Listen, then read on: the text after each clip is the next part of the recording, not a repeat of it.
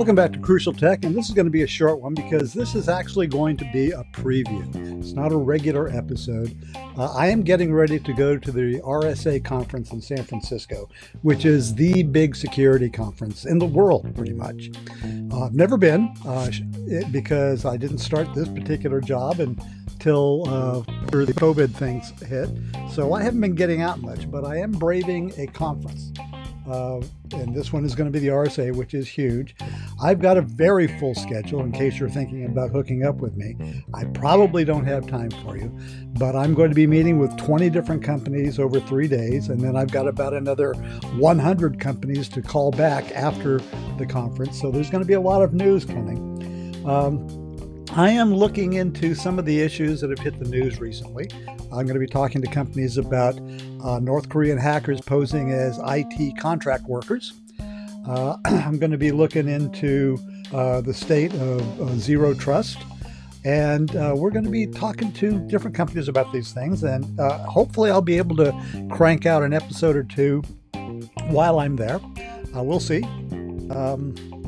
But I've been getting lots and lots of press releases about announcements and calls from people about this stuff.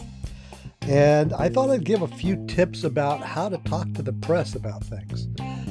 Most journalists aren't interested in your press releases. They're not interested in who you've hired or who you've promoted or who you're merging with or how much money you've got invested, because that happens every day. It's not news.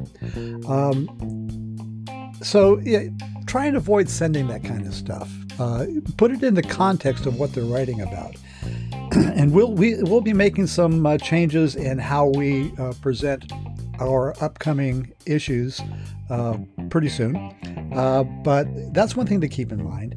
The other thing to keep in mind is keep the superlatives that you cannot quantify to yourself.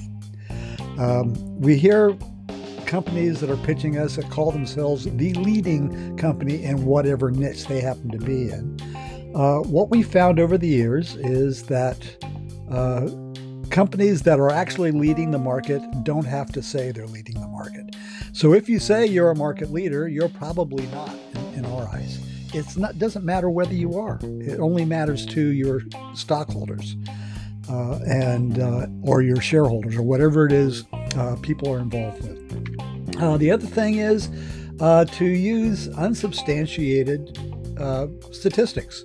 I've been having a conversation with a person about the amount of crime in the world that is created by cybercrime.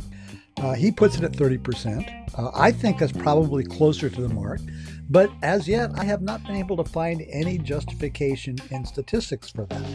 I think a lot of stuff goes unreported, which is why it's probably higher than is reported.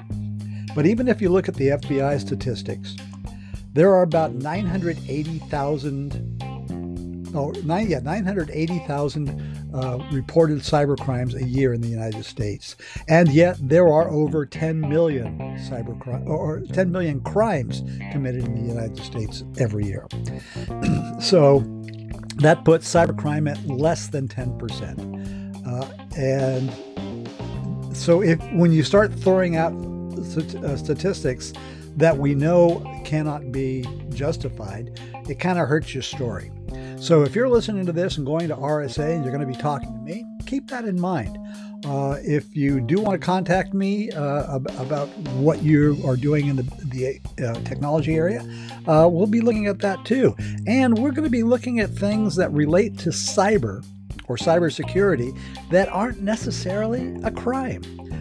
Keep in tune for that, because I just finished an interesting conversation with an expert in the field of cyber controls.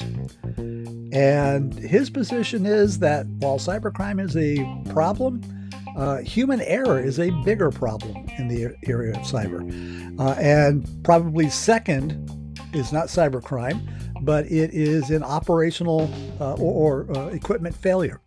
So we'll be talking about that too.